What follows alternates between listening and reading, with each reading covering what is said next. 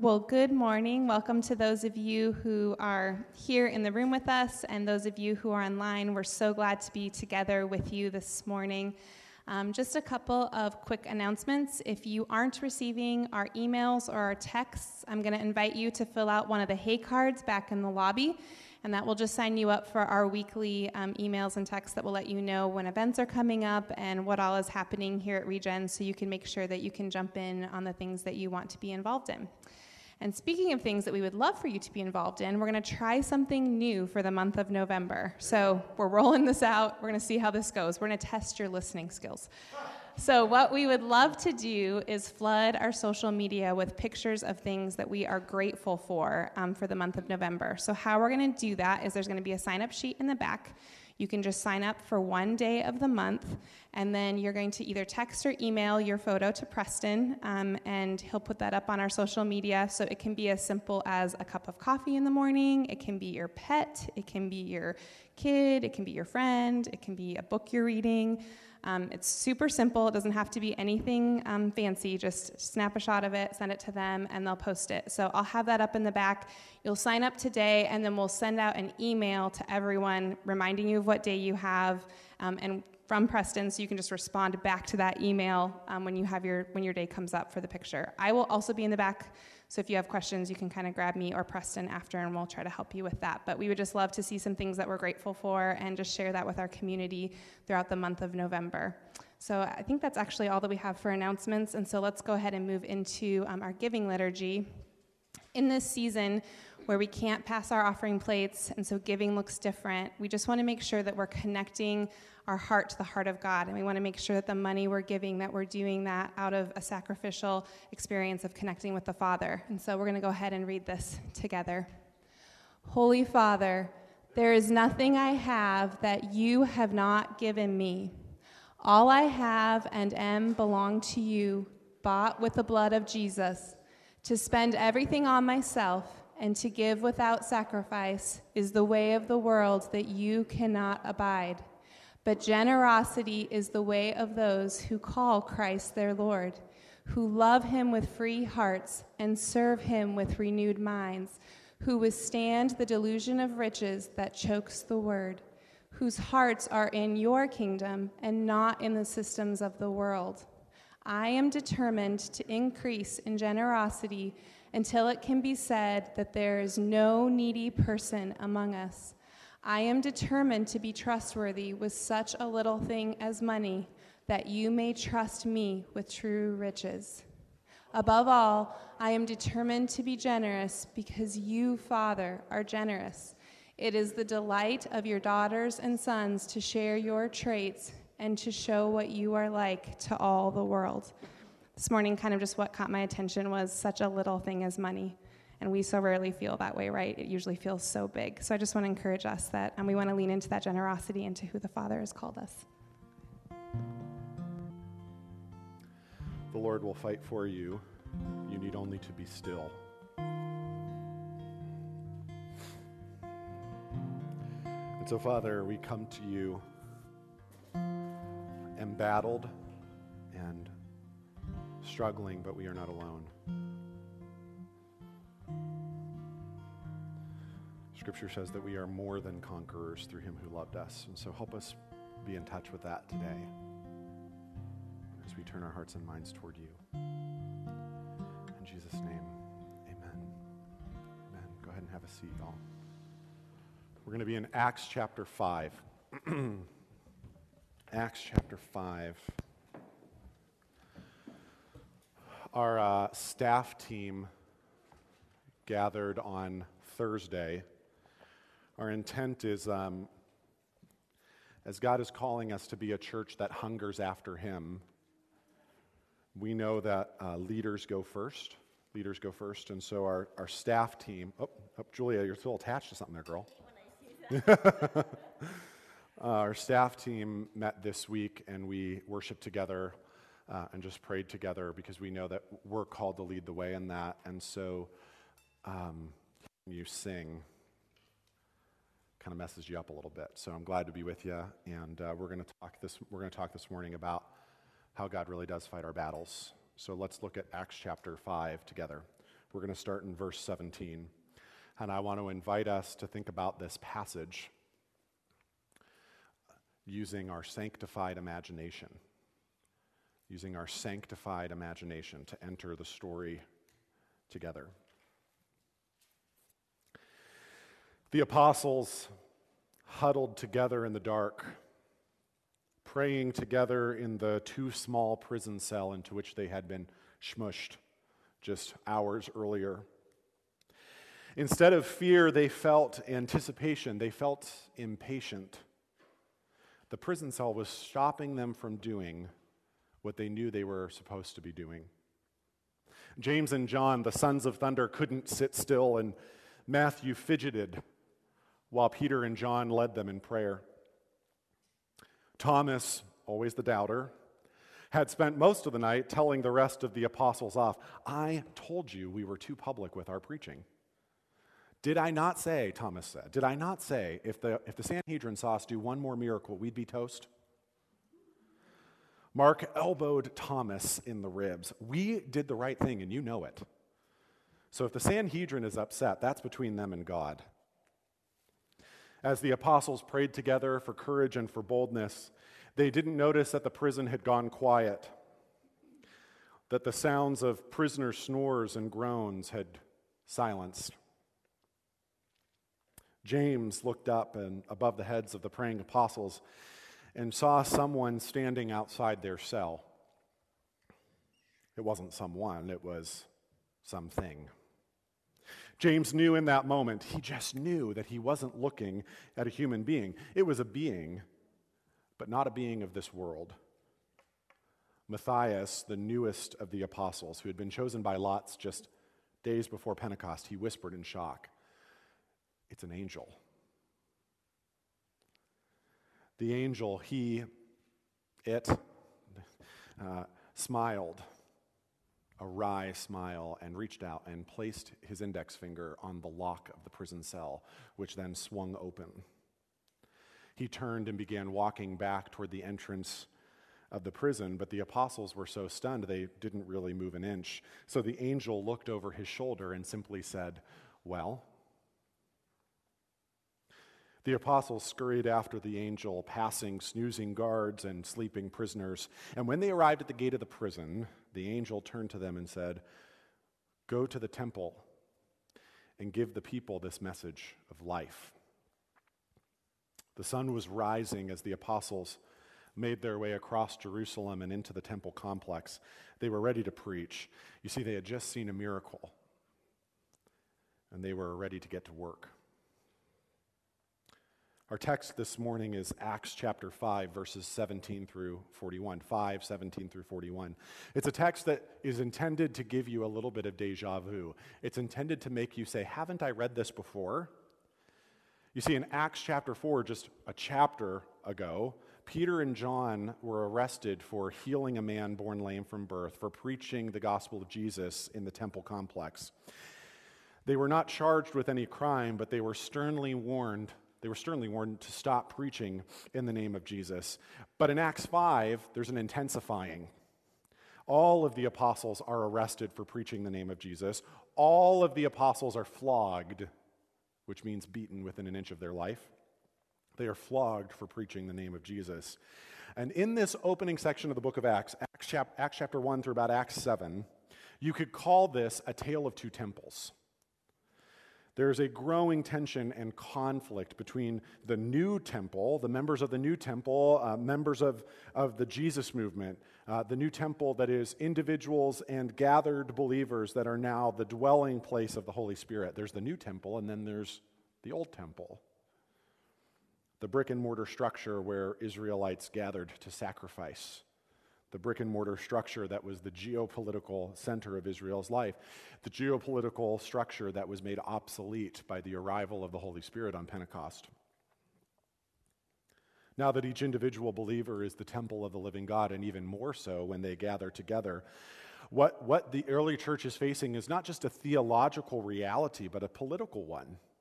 Because all of these people who have made a living off of Israel's worship, they saw the people of Jesus as a threat. Not just to Israel's faith or Israel's way of life, but to their own livelihoods. which is why Acts 5:17 through 20 tells us that the apostles had been imprisoned and participated in what you might call a divinely inspired jailbreak. The angel who gets the apostles out of prison gives them a command: return to the temple and preach. So the apostles do. Look with me at chapter 5, starting in verse 21. Chapter 5, starting in verse 21. So at daybreak, the apostles entered the temple as they were told, and immediately began teaching. When the high priest and his officials arrived, they convened the high council, the full assembly of the elders of Israel. Then they sent for the apostles to be brought from jail for trial. But when the temple guards went to the jail, the men were gone. Cue like in the background, like bum, bum, bum. So they returned to the council and reported, the jail was securely locked and the guards standing outside, but when we opened the gates, no one was there. Verse 24. When the captain of the temple guard and the leading priests heard this, they were perplexed, wondering where it would all end. Then someone arrived with startling news. The men you put in jail are standing in the temple teaching the people. This is like the end of the movie, The Italian Job, or any kind of heist movie. You open the safe and the money is not there, right? It's Ocean's 11, right? Like we have the little guy descending from the ceiling and doing all these things, and the money is not there. Listen, the Bible's great storytelling, right? And so here they go looking in the jail. Let's go get the guys. Let's go get them and flog them. And they're gone. Luke tells us that the high priest has gathered the high council, the full assembly of the elders of Israel. This is like in Star Wars when, you'll all know this reference, when Darth Vader and Emperor Palpatine gather all the Grand Moffs. You know exactly what we're talking about, right? Listen, Peter and John in Acts 4, they were tried by like a subcommittee, right? They were tried and found innocent by a subcommittee. Well, now we've pulled out the big guns, right? Right? We have a Supreme Court nominee going before the full Senate tomorrow. That's kind of a similar pattern, right? To their shock, they find these apostles that aren't in their cell. They've gathered everybody, so everybody's feeling a little embarrassed, right? And so look what happens in verse 26. The captain went with his temple guards and arrested the apostles, but notice this, but without violence, for they were afraid the people would stone them. Remember, Acts 2 told us they were enjoying the goodwill of all the people, right? Then they brought the apostles before the council, where the high priest confronted them. Verse 28, didn't we tell you never again to teach in this man's name? Instead, you have filled all Jerusalem with your teaching about him, and you want to make us responsible for his death. Verse 29. But Peter and the apostles replied, we must obey God rather than any human authority. That is exactly what Peter and John said to the subcommittee of the Sanhedrin back in chapter 4. We've got to obey God instead of any human authority. The God of our ancestors, verse 30, the God of our ancestors raised Jesus from the dead after you killed him. You killed him by hanging him on a cross. Then God put him in the place of honor at his right hand as Prince and Savior. He did this so the people of Israel would repent of their sins and be forgiven. We are witnesses of these things, and so is the Holy Spirit, who is given by God to those who obey him. The apostles in this moment are what my British friends would call a cheeky monkey. Because here they are on trial, and they use this as an opportunity to preach a sermon. There they are on trial. Peter says the same thing he said in chapter 4, and he says, and by the way, all of you people who crucified Jesus, if you would like to repent, you can come forward. Why don't you come down the altar and accept Jesus as your Lord and Savior? As you can imagine, his hearers aren't all that happy, but understand that for Peter and the apostles, they can't not preach. They can't not teach. This is not an option. This is not an opinion. It is a necessity. Jeremiah in chapter 29 says, if I say, chapter 20, I will not mention him, speaking of the Lord, Jeremiah says, if I say I won't mention him or speak anymore in his name, there is in my heart as it were a burning fire shut up in my bones. I feel compelled to ask you, when it comes to talking about Jesus, is there a fire shut up in your bones that makes it not an option? Like a burning fire shut up in my bones. I am weary with holding it in. I cannot. Jeremiah in this passage, by the way, this is not a happy praise song. This is torture. To have been so confronted with the truth of the gospel, to have it so deep inside of you, you can't hold it in. A star, when it's exploding, can't hold all that energy in. It's got to go somewhere. There is a fire shut up in my bones, and I cannot hold it in. And so the apostles say, we've got to obey God rather than a human authority, because we are witnesses of these things. And as you can imagine, his hearers aren't that impressed. They don't leave the Sanhedrin and say, oh, good sermon, Pastor. Look at verse 33. When they heard this, the high council was furious. Do you know what the word furious means in the Greek there? It means really mad. They decided to kill them. Okay, now it's real. But one member, a Pharisee named Gamaliel, who was an expert in religious law, respected by all the people, in Galatians 2, Paul tells us that he was personally trained by Gamaliel. This guy has got some chops. Okay? This guy's the smart kid in the class. This is the guy whose hand goes up first. So you can't help but wonder if when Gamaliel speaks up, everybody's like, okay, Gamaliel's got to say something. A man named Gamaliel, who's an expert in religious law, respected by all the people, stood up and ordered the men be sent outside in the council chamber for a while. Verse 35. Then he said to his colleagues, men of Israel, take care of what you are planning to do to these men. Notice the pronouns, okay? Let's nerd out about pronouns. Take care of what you are planning to do to these men. You know, some time ago, he says, there was that man named Theudas who pretended to be someone great, and about 400 others joined him. But he was killed, and all of his followers went their various ways. The whole movement came to nothing. After him, at the time of the census, there was Judas of Galilee. He got people to follow him. He was killed too, and all his followers were scattered. So my advice is this: leave these men alone. Let them go. If they are planning and doing things merely on their own, it will soon be overthrown. But if it is from God, you will not be able to overthrow them. You may even find yourselves fighting against God. Gamaliel gives the Sanhedrin a little history lesson. He says, remember all of those other people who claimed to be a Messiah?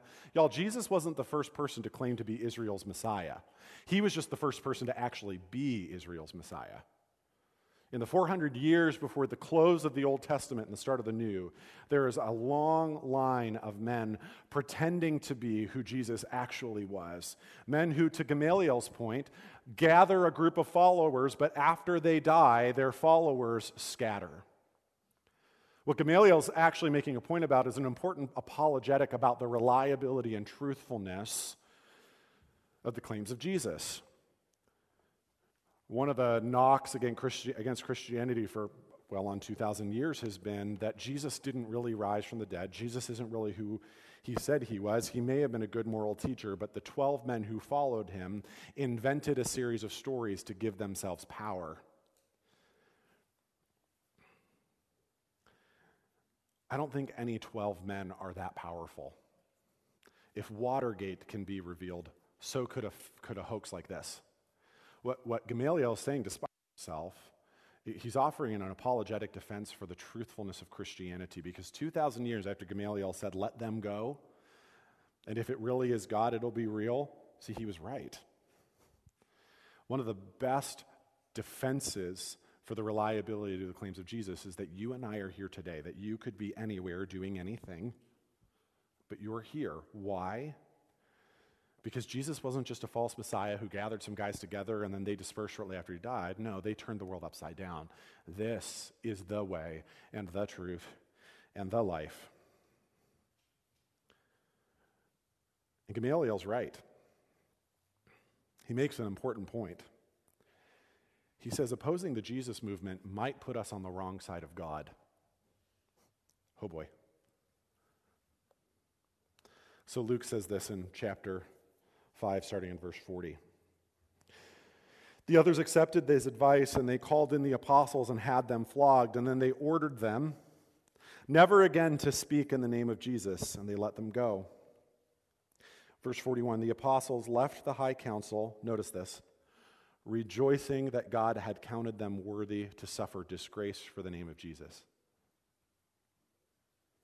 And every day in the temple and from house to house, they continued to teach and preach this message: Jesus is the Messiah. The apostles are flogged. They are beaten within an inch of their life. They are ordered not to speak in the name of Jesus. So what do? They speak in the name of Jesus. They speak in the name of Jesus, and they respond to suffering with joy. They rejoice because they have been counted worthy to suffer disgrace for the name of Jesus. Look at this. Look closely. Bruised and bloodied, the apostles leave their flogging rejoicing because they've been counted worthy to suffer for Jesus. What Luke is telling us is this: suffering for Jesus is not to be received as a violation of my freedom or a loss of my personal rights. Instead, suffering for Jesus is the necessary and logical outcome of following Jesus. Suffering for Jesus is the necessary and logical outcome of laying down our lives for the kingdom. Suffering for Jesus is an honor. Suffering for Jesus is a privilege. Suffering for Jesus is cause for joy. Jesus says, "Blessed are you." That word blessed means congratulations. Congratulations, here's your prize. Congratulations are due to you when people hate you, and when they exclude you, and revile you, and spurn your name as evil on account of the Son of Man. Rejoice in that day and leap for joy. Leap for joy! For behold, your reward is great in heaven, for so their fathers did to the prophets. Listen, because suffering for Jesus is an honor and a privilege and a joy, the writer of Hebrews says, you joyfully accepted the plundering of your property, since you knew that you yourselves had a better possession and an abiding one. Paul says, to live is Christ, to die is gain. He also says in Philippians chapter 3, if you want to flip over there with me, Galatians, Ephesians, Philippians, go eat pizza. GEP, go eat pizza. Philippians 3, starting in verse 7. He says this, Philippians 3, starting in verse 7. I once thought these things were valuable, but now I consider them worthless because of what Christ has done. Yes, everything else is worthless when compared with the infinite value of knowing Christ Jesus my Lord. For his sake, I have discarded everything else, counting it all as garbage, so that I could gain Christ, verse 9, and become one with him. I no longer count my righteousness through obeying the law. Rather, I become righteous through faith in Christ. For God's way of making us right with himself depends on faith. Verse 10, I want to know Christ and experience the mighty power that raised him from the dead. And everybody is like, yeah, sign me up, until the comma. I want to suffer with him. I want to share in his death, Paul says, so that one way or another I will experience the resurrection from the dead. I count it all as loss, Paul says, that I might suffer with him, that I might be made like him with my death. Because suffering for Jesus, hear me on this, because suffering for Jesus is an honor and a privilege and a joy, we do not look to presidents or to politicians to protect us from persecution. Because suffering for Jesus is an honor and a privilege and a joy, we do not look to presidents or politicians to protect us from persecution. We are citizens of heaven. We are sojourners and exiles whose fate is decided, whose lives are protected by a good and gracious King. So when suffering comes,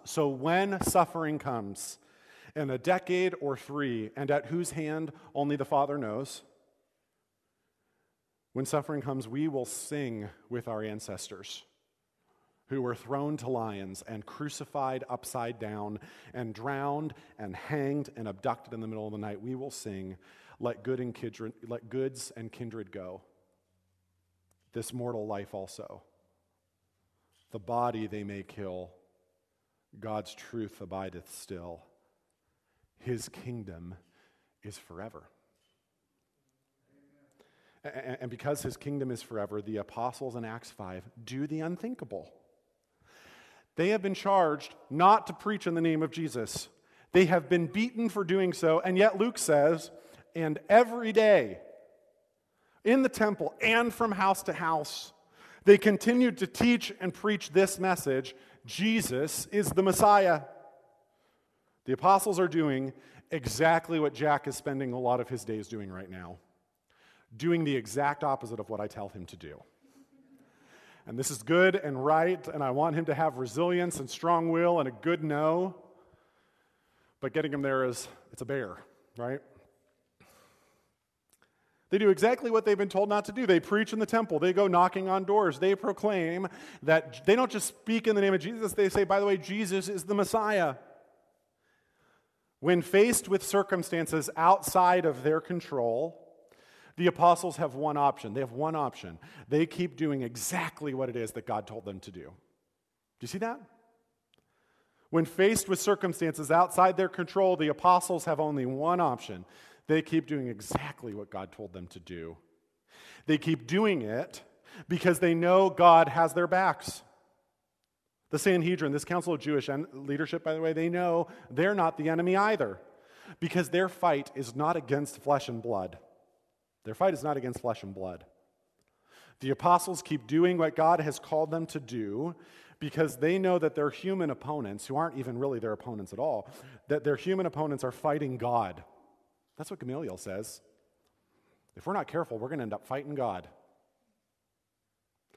These apostles know exactly what God said to Moses all those centuries ago when Moses was faced with circumstances outside his control. The Lord said, "The Lord will fight for you. You need only to be still." The Lord will fight for you. You need only to be still. So here's what I'm here to tell you today. When you face a circumstance outside your control, when, not if, when you face a circumstance outside your control, you keep doing exactly what God's called you to do. You keep doing exactly what God's told you to do. You do not deviate. You do not retreat.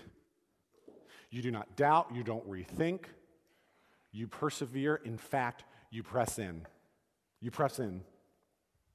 The circumstances may have changed, but the call to obedience has not. The circumstances may have changed, but the call to obedience has not. So you take the next step. We are going to face circumstances outside of our control. We will face suffering. We will face opposition. You might be a parent navigating uncharted parental waters. You might own a business and it might not be going all that well. Your marriage might be on the rocks. Your financial situation is in question. What you hold dear, a place, a person, has been taken from you. Someone you trust has stabbed you in the back. You've been diagnosed with cancer. When you face circumstances outside your control, you keep doing exactly what God has told you to do. A few years ago, I found myself in a circumstance outside my control. Someone had a disagreement with me and took it on themselves to destroy my reputation. So someone would come to Regen and they would check in and they would say, check in on Regen and say I was attending, and if that person was friends with them, they would comment, direct message me about this pastor. I was sick to my stomach. I wasn't sleeping. I wasn't eating. I didn't want to do anything at all, anything. So I called my mentor and he gave me the strangest advice. He said, don't defend yourself and keep doing exactly what it is you're doing. When we face circumstances outside of our control, we keep doing exactly what it is that God has called us to do. With weak knees and sick stomachs and anxious hearts and sleepless nights, we keep doing exactly what it is that God has told us to do. A few months ago, we found ourselves in a situation outside of our control, didn't we? Kyle sent you a little email that said, hey, we're not going to have church for 2 weeks. Hey, we're not going to have church for about 4 more. And then Mother's Day came and went. Easter had come and gone. The circumstance changed. So the only option we had was to keep doing exactly what it was we were called to do. what we learned in that moment is a vital, absolutely necessary, I believe, preparatory lesson for what is to come. The church is not a building. So we kept doing exactly what it is we're called to do. We were still called to care for one another. We were still called to seek after God. We were still called to praise and prayer. We were still called to work out our salvation with fear and trembling. So we kept doing what we were called to do. And you know when you're watching TV, this doesn't happen if you only watch Netflix. This happens there's this invention from the 1900s. It's called cable. You'll be watching and then all of a sudden it'll go, wah, wah, wah, and then it'll say what? This is a test of the emergency broadcast system. Do you know what the spring was? Do you know what whatever COVID-19 looks like this winter is? Do you know what COVID-19 is? COVID-19, this is a test. This is a test. It's getting harder to be the church. Our culture is changing by the minute. It's cooling to the idea of absolute truth. It's cooling to reception of the good news of Jesus. And by the way, persecution, I mean real persecution that our brothers and sisters face in China and Africa and Southeast Asia, it's not even on our radar. It's not even on our radar. COVID-19 is a test. It is a preparation for what it means to be the people of Jesus in difficult circumstances. Being Christian in America got harder for 6 months, and 1 in 4 church-attending adults stopped attending church.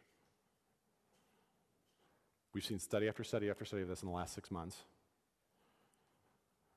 About 6 weeks into the reality of COVID, 1 in 4 church-going Christians stopped attending church. Being a Christian in America got hard for a minute, and 1 in 4 Christians called it quits. And it hasn't even really gotten hard yet. What is the only thing certain in life? I'm asking, what is the only thing that you can be certain of in life?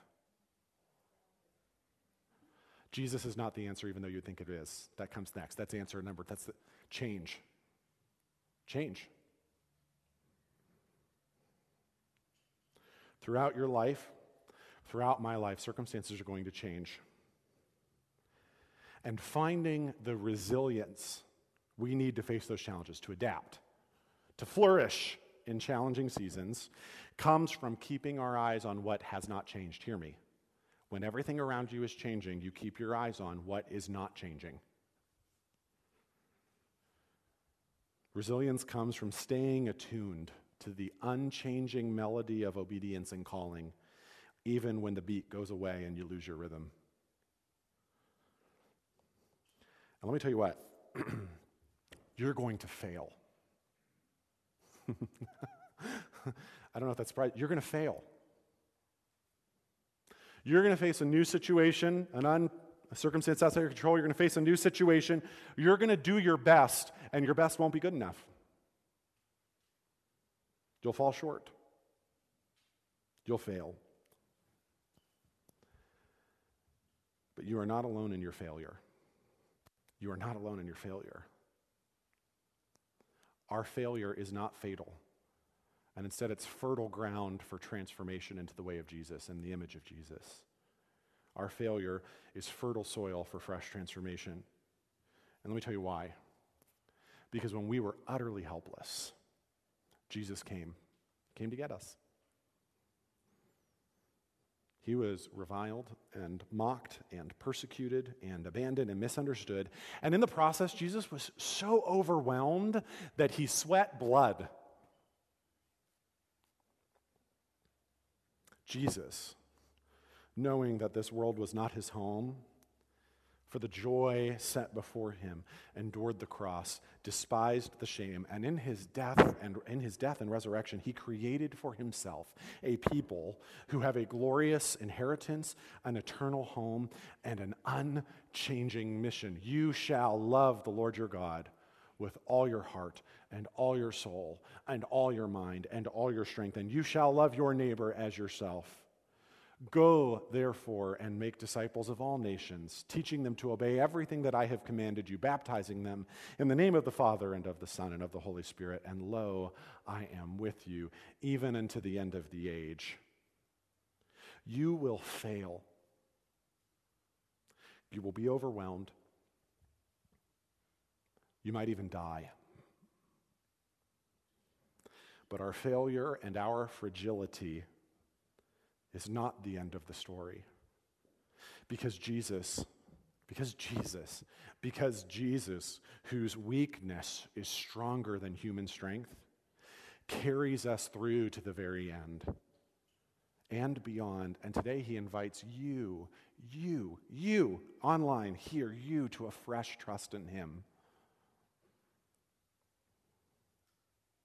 A fresh trust in him, even in the midst of changing circumstances. So come hell or high water, come suffering or persecution or nakedness or famine or sword, hear the good news. Jesus Christ is the same yesterday, today, and forever. Amen. Steph's going to lead us.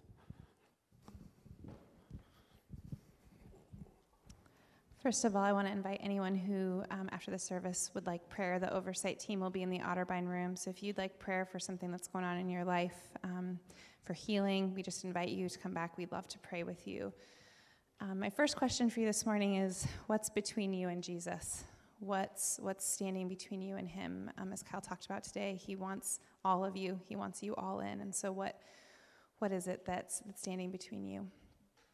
My second thing is, and this verse just kept coming to mind, so I don't know if this is something that the Father has for someone, but God has not given you a spirit of fear, but of power and of love and of self-control. And so as we kind of talk about these heavy things, it's easy to maybe wring our hands or to start to think what-if thoughts. And I think the encouragement from the Father is just that he is with you and that he has given you a spirit of power. He is giving us a spirit to go and to tell and to carry out that great commission. So we're going to just take a couple minutes, and then the worship team will lead us.